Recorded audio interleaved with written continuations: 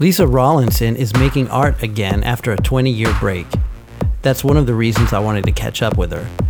When I met her, she was one of the many talented artists in the Good Bad Art Collective in Denton, Texas in the 90s. During the 20-year break, Lisa did stuff like get married, have kids, get divorced, have a career in publishing, life. Then a few years ago, I noticed that she was sharing a ton of new and interesting artwork on social media, and it really struck me that she was another person out there kind of struggling to express herself in this new reality that we all share. I've uploaded some of Lisa's artwork onto this podcast's Facebook page, or you can find her work at lisarawlinsonart.com. Whichever way, I suggest you take a look at some of her paintings, especially while you listen to this if you can. I think it'll make it a lot more enjoyable. But definitely check it out. She has a lot of really interesting stuff. I'm Dave Austin, and who are these people? Say something. Do you have can you hear me? Yeah, and I'm rolling. Did you make sure that... Oh, okay. Oh, shit. Oh, fuck. A lot of sci-fi ideas are becoming real. Yeah, it's like Barbarella's tongue box. Yellow. It is therapeutic. The last generation to be raised without the internet. Yeah. The first generation to jump into the internet. What does it mean? Like, did it really even happen?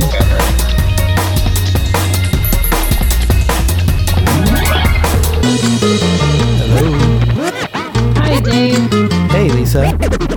How are you? Good. How are you doing? I'm good. I have allergies really bad right now, so my voice is a little screwed up. Okay, noted. So you were the Texas problem-solving group? Yeah. Are you recording already? Yeah, I'm recording already. Oh, okay. It was the Texas Future Problem Solvers. Is that what it was called? The one I was in was called Future Problem Solvers of America. Oh, of America. Okay. You were in the national chapter. Well, I think that really what happened is my teacher just told us we were. I don't really know that we actually were.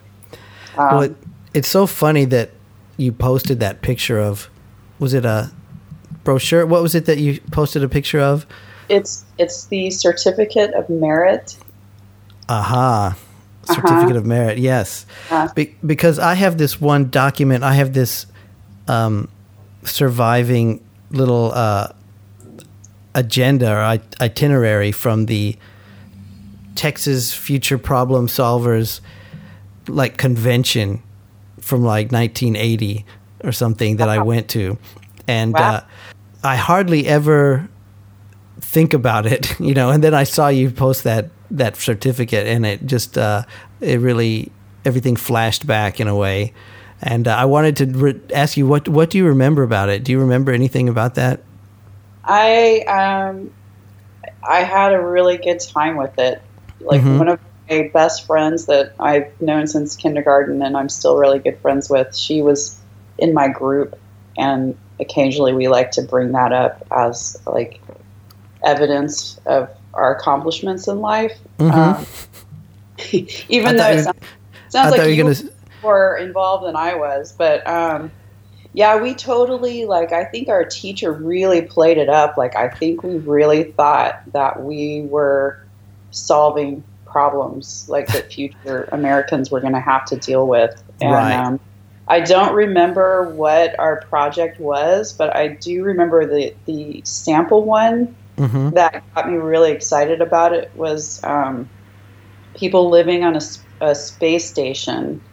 Okay. And they were basically getting sad, like seasonal, whatever that's affectional disorder. Yeah. Yeah. So like, because they didn't have access to sunlight, nature, and so you had to come up with like a solution for that. And the sample one was that somebody had designed this room on the space station that was kind of like a giant bouncy house. Oh yeah. I imagined it as like all the balloons and everything were silver, and the floor was silver and the walls were silver, and you were just very space age, yeah. Like in this silver bouncy house with silver balloons, like in there with you, and why wouldn't that cheer you up, and that would cheer me up. Problems. Exactly. Yeah. Well, it's time for that bouncy castle, Lisa. No. I think it's, yeah. Well, I remember that they hyped it up a bit, like, you're really going to solve these problems, like they're going to come to whatever you kids decide, these might actually be the real solutions.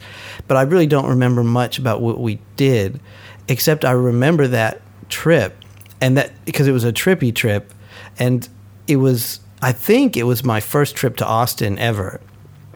And it was me and my mom and our next door neighbor, who was 1 year younger than me, and his mom. And we drove to Austin for this thing. It was a symposium, I think is what they called it. And our group, we competed in some kind of competition. I really don't know. I don't remember what we did, because the one thing I do remember was so overwhelming, which there was some part of the competition where it was a scenario competition. So some kids had been tasked to write a scenario, and then they just like read them one by one, and they were like these essays and things. And this kid who, this is all that I remember, there was a kid up there at the podium in the cafetorium or wherever we were, and he was reading this scenario about the world had become overpopulated, and so the government was like paying people to drive like huge tractor trailers into pedestrians just to kill people, because the population had reached such a high level. And I was like 10 years old. This is 5th grade, I think. And after that, did they like scoop them up and turn them into Soylent Green? Yes, it was very much a Soylent Green type story. Okay. And the thing that I remember is, like, first of all, I was like, what is this guy talking about? And like, because it wasn't clear from the beginning what any of them were talking about. And this one kid had written it pretty well. And when it became clear that he was talking about killing people because of overpopulation, then my next thought was, how come they didn't tell me about this competition? That's the one I wanted to be doing, was writing these scenarios, Yeah. And then other than that one brief symposium, I think the whole thing just kind of vanished after that. I don't remember anything else. I don't remember it ever coming up again. Yeah, since that time. I did not get to go to a symposium, so I'm a little jealous. But yeah, we were really into that whole idea of it, and it just sort of disappeared in my memory as well. Like it never came up again. So I guess we solved all the future problems of the world. That's it. Yeah. We're just waiting for, like, when does it kick in? Like 2023 maybe? Like that's when all those solutions we came up with are suddenly going to become relevant. Oh, maybe that's it. We just haven't got to that future point yet. All our plans are on somebody's desk at the... I hope that the guy who was just bulldozing people, like that's in a drawer somewhere that's never going to see the day of light or light of day ever. Unfortunately, he's probably the guy that's... Yeah, I think some people are channeling him right now. I think so. Okay, well, anyhow, enough of that. Yeah. How are you doing? I'm doing really well. So I've been doing freelance work for the past 3 or 4 years. Mm-hmm. I worked in publishing since college, and that's a really unstable industry. And I got laid off, like, I guess it was 3 years ago now. Right. And I had, like, weathered many annual layoffs, so it was kind of like, okay, it's my turn. And that was fine. And it actually has been, like, really great working from home and having my own schedule. And I had worked for the same company for long enough that I got a good severance package, and so I actually just like took some time and did nothing. Wow. Because I had been doing the same thing for so long that it seemed like some time, to just float and be with myself was necessary.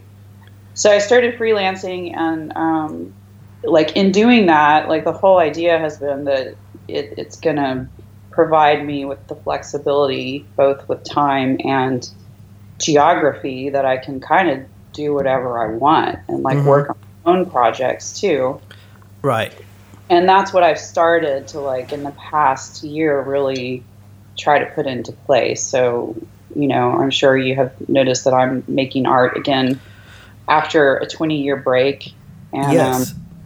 That was not planned. It just happened. And all of a sudden I was like, I really am enjoying this and I'm going to keep doing it. And so that's what I'm doing. I'm having a lot of fun with it. And cool. Was in a show, like my first gallery show since Good Bad. Wow. It was a long time ago now. Mm-hmm. I should say what Good Bad is for people who don't know. Is yeah, please let's talk about Good Bad for a while. Then we'll come back. I think how I know you, right? Absolutely. So, Good Bad Art Collective was something that I was in college. Me and a handful of other people started it. It was very loosely defined in the beginning, where we rented a warehouse space in Denton, Texas, and had, you know, studio space and sharing resources, which mostly meant that all the tools that you owned would disappear. And we had studio shows too, like our own work and other people's work, and it grew.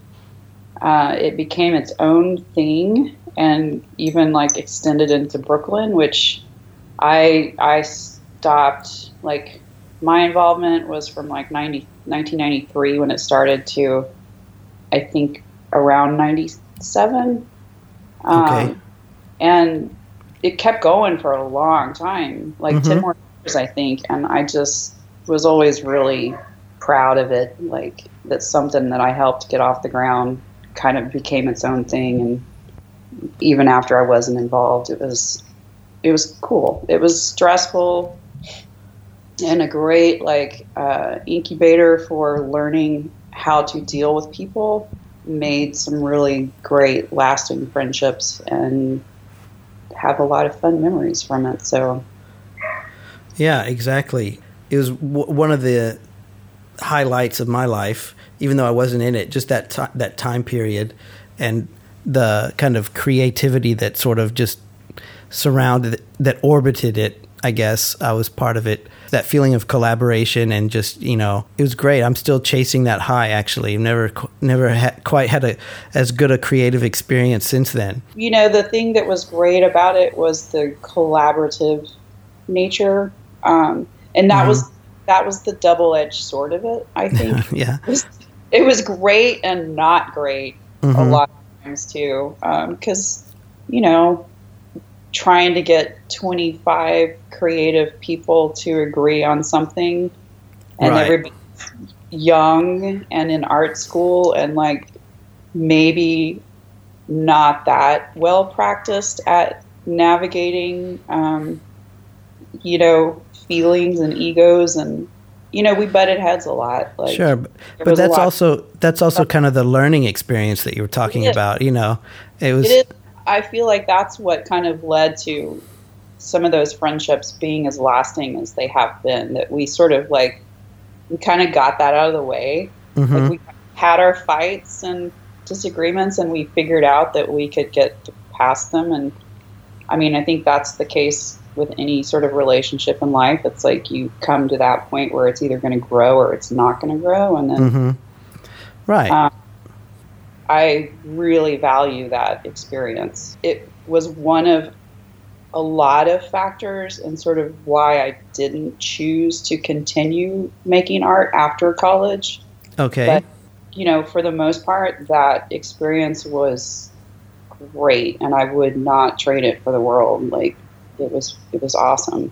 Well, let me get to the art part now, because that's one thing. That's one of the reasons I wanted to talk to you, because you have been active on Facebook, social media.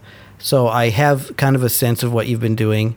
And I saw that you started your art back up, and, you know, that you were freelancing. And I related to that because I got the sense, I mean, you said that you sort of fell back into it. Tell me about that, because I kind of got the sense that you were like really deliberately making time to work on it. Like you were thinking, I'm going to do this, God damn it, no one's going to stop me. But yeah, well, how did it happen? That's where I am now. Okay. In college, I became really disenchanted with it.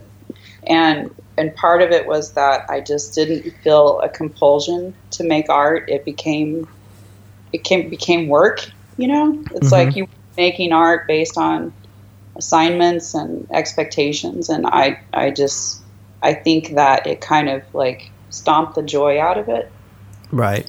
And I allowed it to stomp the joy out of it, you know, I'll own that, but I just needed space. Like, I didn't go to museums, I didn't go to gallery shows, I just stayed away from it, you know. Scott Winterode, who I think you know and is a good friend of mine, also from Denton. So he works in museum education, and he's an extremely prolific watercolorist, like mostly landscapes, a lot of plein air stuff, which just means like, you know, where you go and sit and you paint or draw what you're looking at in the moment. Just like the joy that he was getting from that, it's a little contagious. I see. And so I started, like, when I started traveling, I started taking, you know, a sketchbook and pencils with me, and then I would forget and never do it and not make time for it, because you do have to say, like, okay, I'm going to take 20 minutes and sit here in this spot. And usually when I'm traveling, I'm just like, hey, look at that, look, there's this other thing, and let's go do this, and there's this thing, and, you know, I get a little, you know, like kid in a candy shop when I'm traveling, and never really take time for that stillness that is required to sit and draw something. But I finally did it, like, and Scott would kind of like get on my case, like, did you draw this time? And so I finally did, and when I did, I was like, oh, like, I forgot how I actually really like drawing, and how calming it is, and like, you are really present, and you see and experience a place in a totally different way when you're drawing it, and like really looking at this little detail of this bush or rock or whatever. Like, you are absorbing the essence of that place, I guess, in a very different way. Right. And I really liked that. So I started doing more plein air stuff. And then, so I'd been doing that since like 2009. Oh, okay. And, but it was not anything, I mean, it was just kind of like, here's a little thing that I do sometimes. Not this past summer, the summer before. Like, I had been dwelling on some things, some like past relationship things, I'll say. Okay. And I was really like making a concerted effort to try, like, to deliberately not ruminate. Okay. Like, it was stuff that was like long enough ago that like I should have let go, but I was just having trouble with a couple of little pieces of that. And it was suggested to me that I try like visualization. Okay. Not something that I have ever really been comfortable with, and but it was suggested, like, you know, just when you find yourself there, like, remember, like, think of yourself as a sunflower, and like remember all of the like joyful, happy like things that are within you, and like don't let that person rob you of that, and like you of your energy, and blah blah blah. So this was like a conversation that I had with someone, and I found myself like in bed in the morning, woke up like ruminating, and I was just like, all right, I'm doing the sunflower thing, and that's sort of helpful, but not really helpful, because I never, like I said, I've never have been comfortable with that whole visualization thing. That's not been in my makeup. You know? But I was thinking of like that peacefulness that I was getting when I was drawing. Right. And thinking of my daughter and how when she was little, when she would get really anxious or upset about something, we would like sit her down and put a piece of paper in front of her with some crayons, and like the minute she started drawing, she was just like totally peaceful and happy. So I was like, I'm going to do that. I'm going to try that. Okay. I just started drawing like little kid drawings of sunflowers, and I spent like probably like 4 hours just like, you know, painting sunflowers, like in a very little kid, like toddler kind of style, like not caring how it looked or whatever. And what a good idea. Yeah, and it really worked. If you have noticed, there are a lot of like sunflowers, and I would do that like whenever I felt like I was finding myself in that pattern, and I be like, I don't need to do that anymore. You know, it really helped me. That's great. But from that, like I was realizing how much fun I was actually having with just the act of painting and drawing, kind of leaping forward a little bit. Like I've always been interested in science, and I mean any kind of complicated ideas, like cultural things, like, you know, I like talking about ideas, and and again, I read a lot of it's nonfiction, and I had been reading a lot of like physics books and other science books, and just like had all this stuff in my head. Right. And I was having trouble kind of like piecing it together, because I don't have training in science or, you know, beyond high school really. So I started making art about like what I was learning. Yeah, I've been seeing that. It's really good. I think that's a great way to try and interpret the material. Like all of my training that I've had in designing instructional materials for education really come into play a lot in this, because you know, to design something that teachers can use in a classroom, you actually have to understand both the content that they're teaching, and you have to understand like the methodology of the way that they're teaching. You know, so like I'm reading about stuff and sometimes having conversations about it with friends or my dogs. Having conversations with your dogs? Sometimes, yeah. Because they're the only ones around who will like listen to me go on and on about some weird physics thing that I'm trying to figure out. So they don't talk back, but that's okay.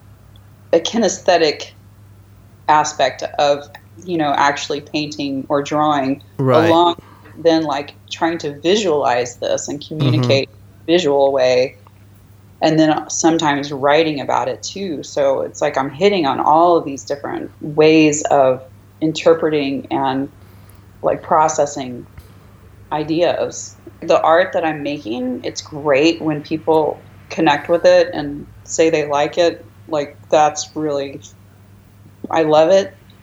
But it's really, this is a totally selfish process. Like this is all for me. Right. Really. So well, good. I mean, I kind of thought that, and I think that's one of the things I like about it too, is that I did get the sense that you're just doing it because you felt compelled to do it. You want to do it, and you know, screw anybody who doesn't like it. You're going to do it. right. Now, give me an example of one of these astronomical or physical things that you've been interested in that you've tried to express in art. A lot of artists, writers, you know, creative people and non-creative people alike are very interested, and I've seen you post some things too on Facebook and all of the like quantum physics that's going on. Right. And it's stuff that's been people have been, you know, trying to understand for a very long time. And I really think that even despite all of the challenges that there are right now in the culture, politically, with science, I really feel like we're in another like golden era.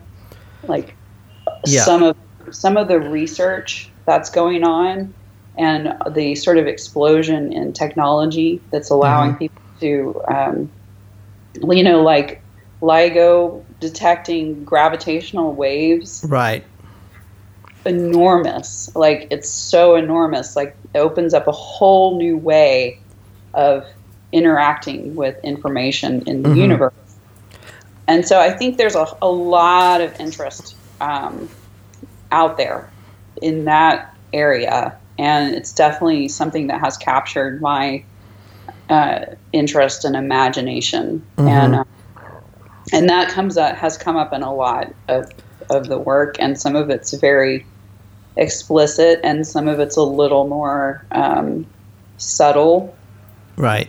Well, let me ask you a question, because I can tell that you're reading things a lot deeper level than I am, because for one thing, I just don't have the time right now, so I kind of am getting sort of a superficial kind of headline read on some of these. But let's talk about the gravitational waves that were the LIGO, is it LIGO? What's it called? LIGO, and LIGO. That's right. What that stands for. That's the like research facility. That's the detector that they built with like those 2 kilometer long lines of things. Now, correct me if I'm wrong. Do I understand this correctly? The concept was based on Einstein's theories, and the concept that there would be gravitational waves had been around for like 80, 90 years, but no one had figured out a way to observe them until this LIGO project put it together. They hypothesized that, if we build this structure, we'll actually be able to detect the gravitational waves. Let's set it up.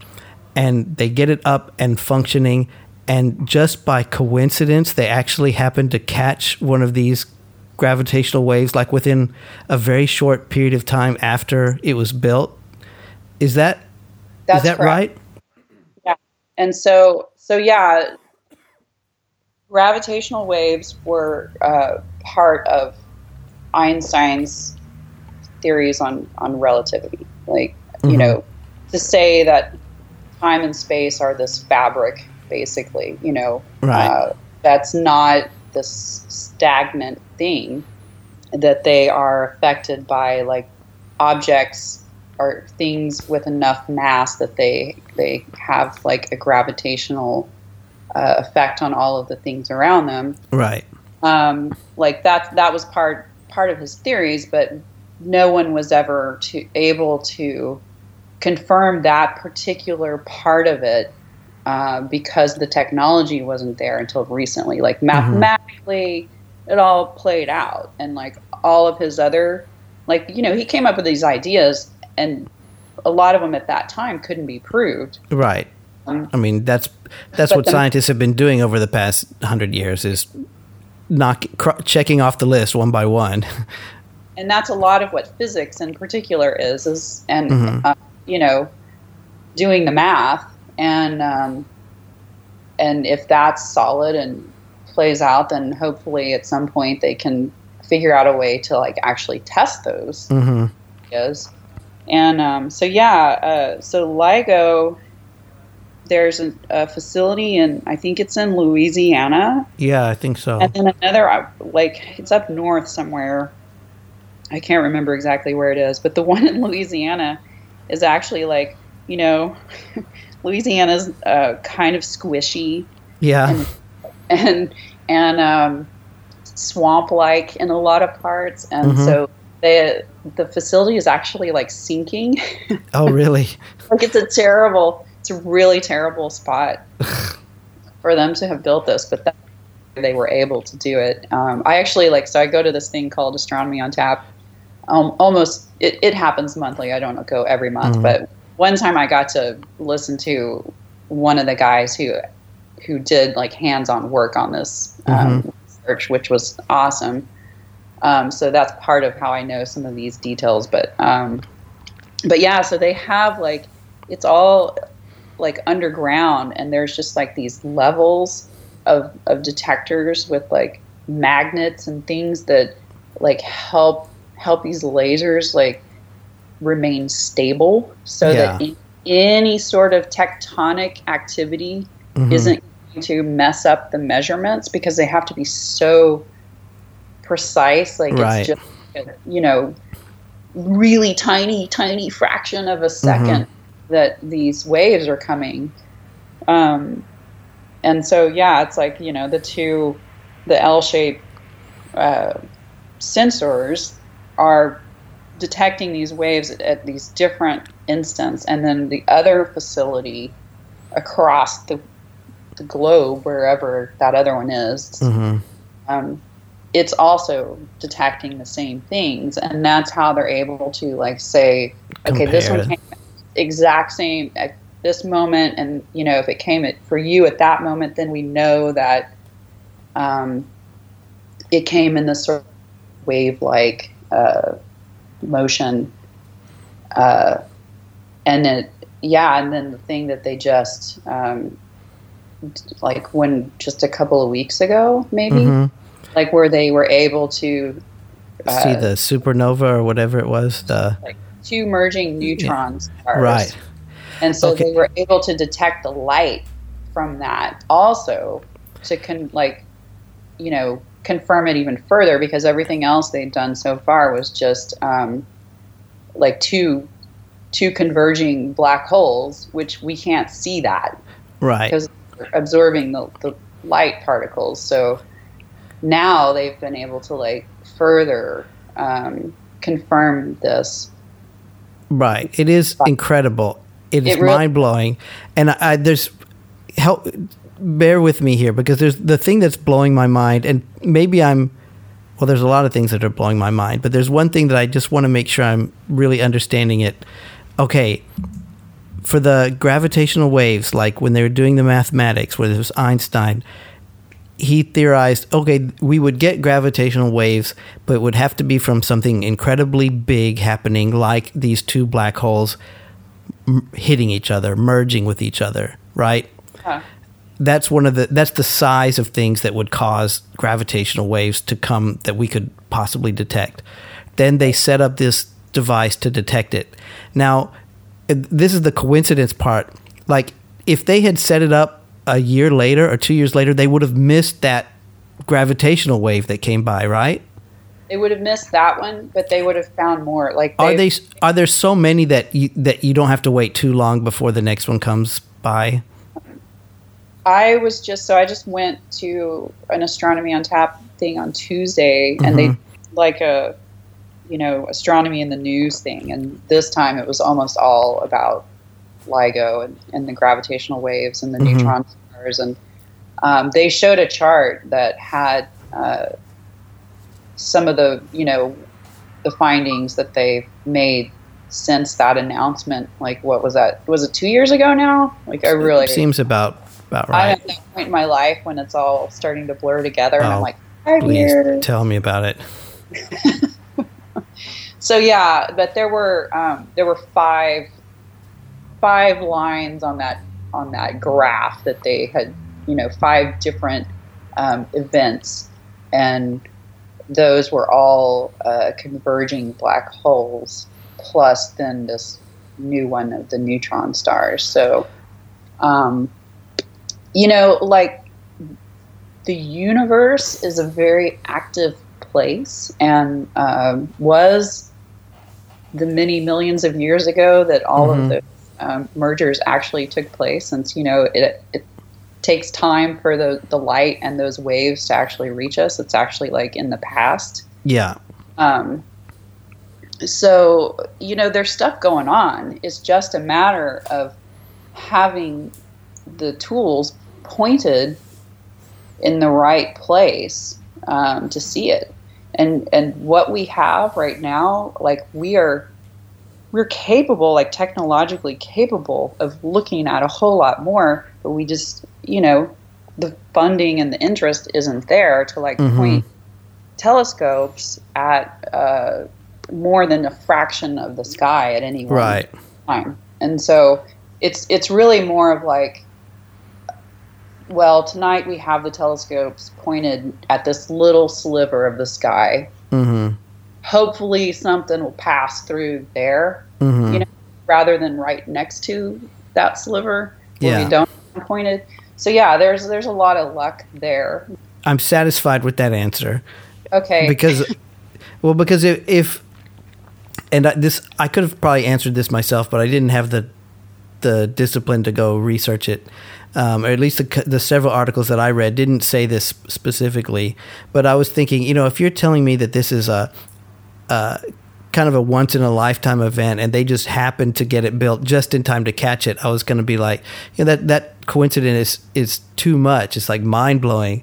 But I mean, there's mind blowing stuff all the time. Now, getting to this the neutron stars that merged, is that the case where they measured the gravitational waves and then they figured out, hey, we could still have chance to see it if we all quickly turn our telescopes to this area, and they actually got there in time to witness it?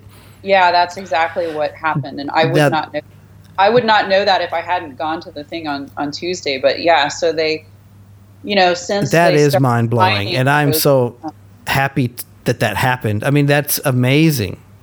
Yeah, so I mean, it was within like 11 hours, they said, where like they detected the waves, and they're all starting to communicate. I mean, they've been in communication with each other, like all the different research facilities. But now that this is going on, like there's been more interest in like, well, maybe we can actually see some of this stuff, like measure it in the ways that traditionally we've been able to measure it. And so when they got that news of like, we found another one, we think it's neutron stars this time, like all of these telescopes, research facilities, like pointed at that little section of the sky, and within 11 hours, then the light reached us. So the gravitational waves are traveling faster than the light. And how do they travel faster than the speed of light? I don't know.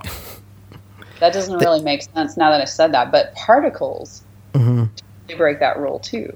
So maybe I'm not explaining that part of it right. Like I said, I'm not a scientist. I'm an artist. So no, I get it. And I may not be the person to like explain this in the most reliable way, but I can explain it as a lay person who has had a great interest in it and done the process of trying to learn it. And I think that's helpful in trying to explain it to other people. Exactly. Who are in the same boat, but don't. I'm not going to quote you on it. I'm not going to be like, well, Lisa said that, But I mean, that's what I understood too from the article I read. Is that they must have had some kind of notice beforehand if they'd have chance to focus their telescopes, and that would have to be some kind of notice that would get there faster than the light. Yeah, so I mean, you're right, and that's an excellent question, and now I kind of wish that I had asked that on Tuesday, but I didn't think to ask it. And also, I don't normally ask questions in those situations, but yeah, I don't know. It's really, and now I'm going to have to go read about that. So, and then this is the same story when they did observe this. Then these two neutron stars collided and released pure gold. Is that right? Released tons and tons of gold into the universe. Gold and other heavy elements. It's crazy. So, but that's how we exist. Oh, I know. Yeah, we are stardust. Yeah, we are stardust, and that's actually like a thing that has come up in several of the pieces of work that I've actually, one that I'm working on right now kind of subtly has that idea in there. But the process of chemistry in the universe, if you think of the periodic table of elements, all the stuff on the bottom, like about halfway down, and then all the way then to the bottom. All of those things are the heavy elements, like a lot of electrons in their atoms. They were created mostly through those processes, like neutron stars, other massive explosions of energy, like the lighter gases and things up at the top. Those were created like really, really early, like at the Big Bang moment, and through some other processes. But once you got to the point where we started having like these massive objects that would then like interact with each other or implode upon themselves, that's when, like, you know, heavy elements, the really heavy stuff came out. But yeah, so when they say, like, you know, it created all this gold, they're atoms, you know, it's gold, but it's not like bars of gold or like, you know, chunks of gold. No, I get it. I mean, it's not the Lucky Charms leprechaun with his pot of gold, but still, just first of all, the poetry of it, saying that you're just, you know, you have two stars collide, releasing tons of gold, is just kind of a fanciful thing to say, and then but it's kind of beautiful. It is beautiful, and even if you're trying to imagine it like artistically, this some sort of strange spray of molecular atomic gold dust being released. If you could see it up close, I mean, it would be a lot more impressive than silver balloons in a bouncy castle. I mean, It must be like really. It is that kind of like 2001 Space Odyssey, blowing your mind. You know, that kind of like looking into the universe, kind of otherworldly experience. Yeah, exactly. I love it. I love it too. I don't know how other people can not be so curious and fascinated by that. Like, not that everyone should be interested in the same things, but I'm always a little like, when I encounter people who just don't seem really curious about it, I'm kind of like, I don't know how to interact with you. Yeah. Other than a very superficial way, but yeah. Like, curiosity and wonder are like the whole point. Exactly. So it's all about growing and learning and, you know, doing good along the way as best you can. But part of doing good is being curious and joyful and, you know. Absolutely. If you can't please yourself, then how can you expect that you can, like, make the rest of the world a better place? So, see, look, we are totally solving. Yeah, we're Texas future problem solvers right here. Exactly. Finally. Right, and it's 2017, and it is a time in this freaking year that somebody started solving some problems. God, like, yeah. Instead of just creating them. Yeah. So, I mean, and really, like, I think a lot of what I'm doing is in a way a response to how completely overwhelming the world feels. You know, it's like, I do my part. I call Ted Cruz, who I know that's probably just making him be like, I'm just going to stick it to him more. Like, every time I make a call to him, but I do it, and I have to shower and scrub myself afterwards. But, you know, I'm voting in all the local elections. I'm going to protest sometimes, and, like, you know, I'm doing all that. Right. Doing fundraisers, like, whatever. But I really feel like this work that I'm doing, even though, again, it's like, it's kind of selfish in a way. Like, selfish in that it is for me first and foremost. Like, I feel like that in the long run is more in line with, like, trying to make the world a better place. Yeah. That probably sounds like really like grandiose, but keeping in mind that, like, those things, curiosity and joy and wonder and and science and like culture and creativity, and like those are the things, and having conversations about ideas and like complicated, hard social issues. Like those are the things that matter. I agree. And you have to do both, but whereas the hard work of voting and protesting and calling and being an active civic person it has to be done, but it can also feel very pointless sometimes when you put all that effort into it and yet there's still not the desired result. But somebody's got to do it.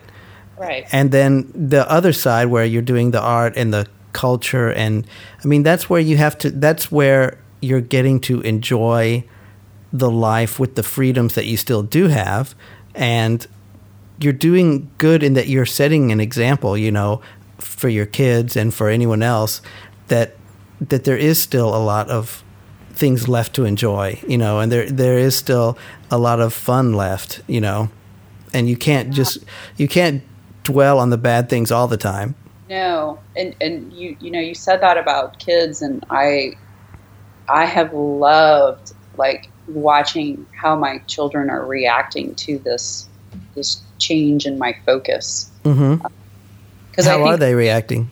They are both very creative people. Also, I came to this realization of like what you just said, like you're modeling. Mm-hmm. That's and understanding like the stress levels that I was having. Like I don't want my kids to grow up and just feel like their life is toil and obligation, and not that that's what was happening, but yeah, there was a lot of like sense of obligation and seeing that like their mother is making time for something that is important for her and brings her joy. Like I feel like, the modeling aspect of that is huge. Mm-hmm. And it's so much more powerful than just saying to your kids, like, you can do whatever you want in life. And yeah, because then they get out there and they're like, well, but these are the patterns that I learned. And I don't even really recognize that those are the patterns that I learned. I'm just repeating them like we all do. But like I'll be in my studio working, and my daughter will come in and she's like, well, what does this one mean? And,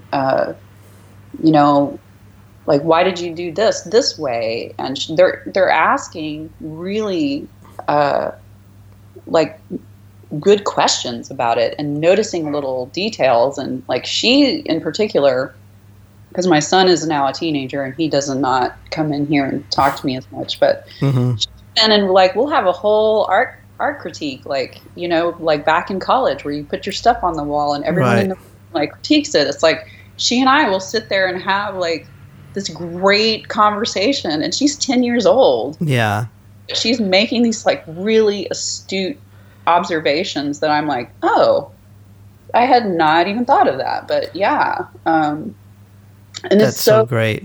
It is so cool to watch, and makes me like feel more validated in my choices that to do this and take this time. And yeah, there's nothing better than having time with your kids in a creative way like that. Like my kids are mostly younger. My oldest is she's 9, so she's almost 10. But, just the other day, I was with the 2 younger ones, and they were both drawing. We were all drawing together. And, it's just such a great quality time to spend with them. Everyone's kind of focused and quiet and, getting into it, and everyone's just being themselves. It's a really nice way to be. Yeah, we do a lot of that. Like, I think more than some people would probably think is healthy. Like where I will go into my little hole in the studio and do my thing, and my son is like, he's really into gaming, which I think some people would probably feel like I allow him to spend too much time doing that. except for the like sexist stuff that sometimes goes on with gamers, like I pretty much completely am on board with it. Mm-hmm. It's great, like watching his creativity with it. Like he's designing games, you know, like it's not a passive thing. Right. Yeah. It's also a social thing. Like he'll get on Skype with like 5 of his friends and they're all gaming together on a Friday night, you know. Exactly. So, like he's doing his little thing, and then my daughter's got her nose in a book for hours, which is awesome. So there's a lot of time where we just like we're all here, but we're not really interacting with each other. And then every now and then it's like, oh hey, then we do. But I think we're all introverts in a lot of ways. So. But you're introverts together. That's what counts. Together. Yeah. And I honestly can't say my daughter's, she's got that in her. It's in her DNA, but she does need other people. I'm like really honored and flattered that you asked me to do this, and it was fun. Like since I work from home, sometimes I get a little starved for conversation, even though I am an introvert and like being in this room by myself. But I also really like talking to people, especially people that I like and have known for decades. So thank you. Well, you're welcome. And thanks. You know, I kind of feel like this podcast is what I do to kind of have some sort of artistic or creative outlet that's all my own, that no one's paying me to do. I'm not trying to meet any kind of requirements or, you know, assignment. I'm just doing it because I feel like it. Yeah. No, I like it. And I listen to all of them now. Wow. And have really enjoyed all the people. Like, well, really. Thank you. Like, I kind of want to be, like, I want to meet Jess and hang out. Oh, well, I'm sure you can. She really comes to Austin a lot, so just... So down to earth. Yeah. Oh, she's really great. Enjoyed her. I enjoyed everyone, but she in particular kind of... I was like, oh... I am enjoying the fact that I'm introducing friends like to each other, you know, like kind of have worlds colliding in a way, and that's part of it. I'm kind of enjoying this sort of cross-pollination by pulling in all these interesting people from different chapters of my life and seeing what happens when they find out about each other. Yeah, it's great. And it's nice, like just connecting with people and showing an interest in people beyond like hitting the like button. Right. So, bravo. Yeah. Well, thank you. Thank you very much. It's our mutual admiration society. Oh, okay. One last question before we go, because you said when you sit there and paint what's in front of you, it's called clear air. Is that what you said? Plein air. Plein air. I've never heard that term before in my life. It's a French term. Like a lot of art terms are derived from French, because you know they sort of blossomed the Western art world. It basically means like in plain air, like you're sitting out in the air. No, it's good. I like it. I learn something new every day, and I'm just surprised I'd never heard it before, but I'm glad I heard it today. I think probably you wouldn't have heard it before unless you took some art history classes, you know. Well, I took one or two, but I must have been skipping that day. Yeah, you like tuck that into the drawer with a million other jargon terms that you learn. So there's a lot of jargon with art. You know, I've been using that term a lot, and then sort of also realizing, wait, most people don't really know what that means. So, I like it. I'm going to try and find a way to work it into conversation from now on. There you go.